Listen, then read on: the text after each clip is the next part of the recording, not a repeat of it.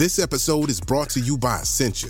A better you starts with better hydration. Essentia is on a mission to inspire people to do what matters most. Their proprietary ionization process transforms water from any source into ionized alkaline water, providing water that's 99.9% pure with a pH of 9.5 or higher. Essentia Overachieving H2O, the #1 ionized alkaline water. Shop now. If you're thinking, I should go for a run today, but it looks like it could rain, Sierra says save on Epic rain jackets. If you're also thinking, but I can't go out in these beat-up old running shoes, Sierra says save on top brand running shoes. And if you're still thinking, but I'm also busy performing brain surgery, well then we say, you really should have led with that. Sierra, let's get moving to your local store, like now. Go! When you need mealtime inspiration, it's worth shopping Kroger, where you'll find over 30,000 mouth-watering choices that excite your inner foodie. And no matter what tasty choice you make, you'll enjoy our everyday low prices, plus extra ways to save, like digital coupons worth over $600 each week. You can also save up to $1 off per gallon at the pump with fuel points. More savings and more inspiring flavors make shopping Kroger worth it every time. Kroger, fresh for everyone. Fuel restrictions apply.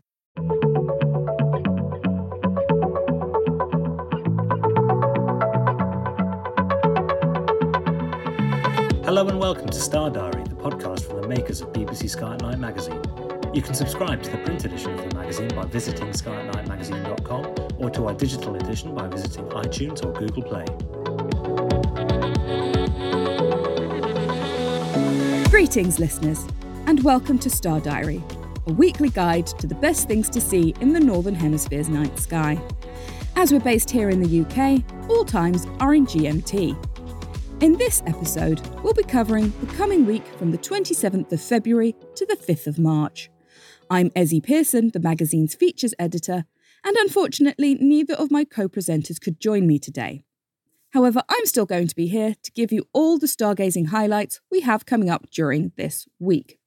This week is going to be a really great one for all of you planetary observers out there. We have some great meetings of those celestial bodies going on this week, starting on the 28th of February, where Mars is going to be getting up close and personal with the moon.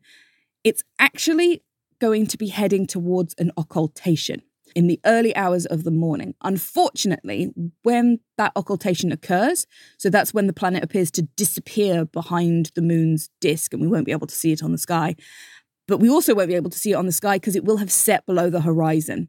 It's only going to be visible if you happen to be in places like Greenland or Svalbard, which is an archipelago off the north of Norway, or parts of Western Russia. If you do happen to find yourself in one of those remote locations, you'll be able to see the occultation happening. It's going to start at 3:13, so that's when it's going to appear to disappear behind the moon. And then it's going to reappear 2 hours later at 5:10 a.m. Here in the UK, however, Mars is going to set at 3:10 a.m. So if you want to try and get to see these two close together, then the very early hours of the morning are going to be the best time to try and see that. You probably also be able to see the two close together in the evening sky, but just not quite as close as the moon will be creeping closer and closer throughout the night. Then moving on to the week, onto the 1st of March, we have a very exciting meeting between Venus and Jupiter, which will be making their closest approach of the year in the evening sky.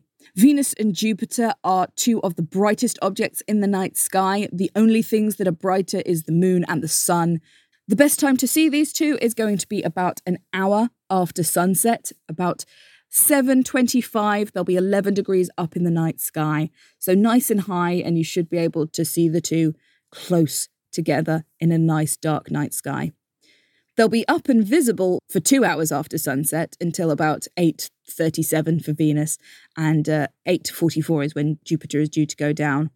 But the closer that you get to their setting time, the closer they will be to the horizon, and it's much better to see them when they're nice and high in the night sky.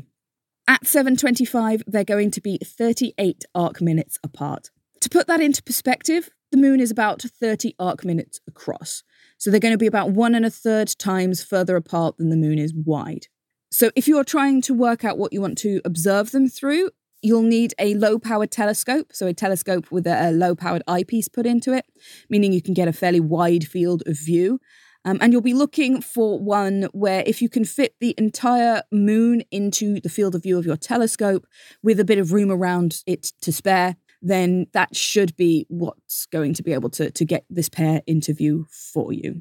However, they are the two brightest things in the night sky after the moon, so they are very clearly and easily visible with the naked eye, even from fairly light-polluted skies. You need to be pretty light-polluted to not be able to see these two. Jupiter is going to be magnitude -1.9, and Venus is going to be an even brighter -3.9. So because of the strange ways that magnitudes work, the more negative it is, the brighter it is. And that means Venus is going to be over 6 times brighter than Jupiter. So Venus is really going to outshine Jupiter, but both of them should be nice and bright and obvious. If, however, for any reason you do miss the pairing up on the 1st of March, I'll be honest, if you're out when it's up and it's clear, they're going to be pretty hard to miss. They'll probably even catch people's eyes. I fully expect to hear a lot of people saying, "Oh, did you see that bright star last night? I wonder what that was." And that's when you can turn around and say, that wasn't a star, that was Venus and Jupiter together. But if you do miss them, perhaps the weather's bad or you're caught up in something else, they will continue to get closer after they have set into the evening sky.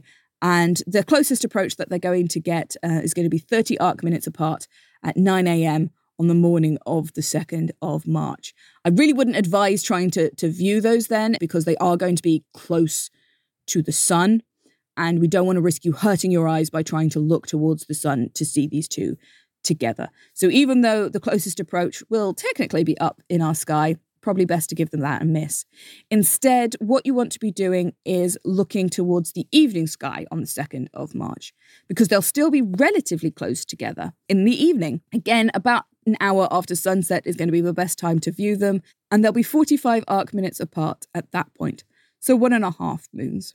So that's a great opportunity if, weather or whatever stops you from seeing it on the 1st of March.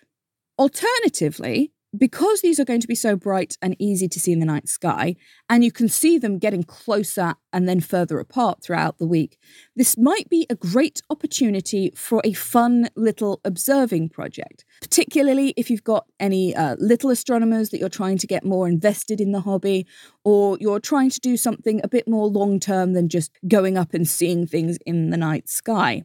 Go out every night, try and see the two together, and make some kind of record about how far apart they are so that you can track it over the course of the week. So starting on the 27th of February, every night go out at around 7:30, sometime between 7 and 7:30, and try and take some sort of measurement about how far apart these two objects are. Perhaps you could take a picture of them, or you could hold your fingers up on the night sky, even make a sketch of them to show, how they are orientated to the horizon and the nearby stars and each other as well. Then every night you go out and you keep this record, and at the end of the week, you will be able to see the motion of these two planets relative to each other on the night sky throughout the week. It's a great way to really start appreciating the fact that these planets are moving across the night sky. Then finally, moving on towards the end of the week on the 4th of March, the southern polar region of the moon is going to be tipped towards Earth due to an effect called lunar libration. We've talked about libration back on the last couple of episodes. You can hear that on our 30th of January and 6th of February shows, if you want to go back and listen to those. But it's basically where the moon appears to wobble slightly on the night sky. And in this case, it's going to be tipping that southern region into view a bit better. So it's a great opportunity to take a look towards the southern hemisphere of the moon. The moon's northern hemisphere is much more famous for its huge dark mare, which are across the surface. And there are a couple of mare in the southern hemisphere, but not nearly as many. So instead, I would advise taking a look at the Tycho crater. Now, on the 4th of March, the Tycho crater is what's known as a ray crater. So when it was formed way back in the day. A meteor came in and created this huge crater. And when it did, it kicked up a whole load of ejecta and dust. Because the moon doesn't have any atmosphere, that went high up into the sky and could travel incredibly far, hundreds and hundreds of kilometers. And it created these huge rays when it fell back down to the ground that we can still see today and we can still see from Earth. So that's a great thing to look towards. And if you want a bit more information about how you can do that, what the best ways to observe it are, how to potentially image it, we have some great guides all about ray craters on our website, www.skyatnightmagazine.com. And I'll put a link to those in the show notes as well. But the 4th of March, it will be tipped slightly towards us, so it'll be a great opportunity to look at that. The moon's going to be about 92% lit. It's going to be a waxing gibbous moon as it heads towards full moon on the 7th of March. But we will come back to that on next week's episode. And if you don't want to miss next week's episode, do be sure to subscribe to the podcast so that you don't miss out. So, to summarise in this week, on the 28th of February, Mars and the moon are going to be getting nice and cosy on the night sky. Then on the 1st of March, we'll have the closest meeting in the evening sky of Jupiter and Venus, two very bright objects. And finally, on the 4th of March, it's a great opportunity to look towards the southern hemisphere of our moon. So hopefully there's lots of things in there that you can start looking forward to and getting out there and observing. And we hope to see you back here on the podcast next week for even more stargazing guides. If you want to find out even more spectacular sights that will be gracing the night sky throughout the month, be sure to pick up a copy of BBC Sky at Night magazine, where we have a 16-page pull-out sky guide with a full overview of everything worth looking up for. Whether you like to look at the moon, the planets, or the deep sky, whether you use binoculars, telescopes, or neither, our sky guide has got you covered, with the detailed star charts to help you track your way across the night sky. From all of us here at BBC Sky at Night magazine, goodbye. Thank you for listening to this episode of the Star Diary podcast from the makers of BBC Sky at Night magazine. For more of our podcasts, visit our website at skyatnightmagazine.com or head to Acast, iTunes or Spotify.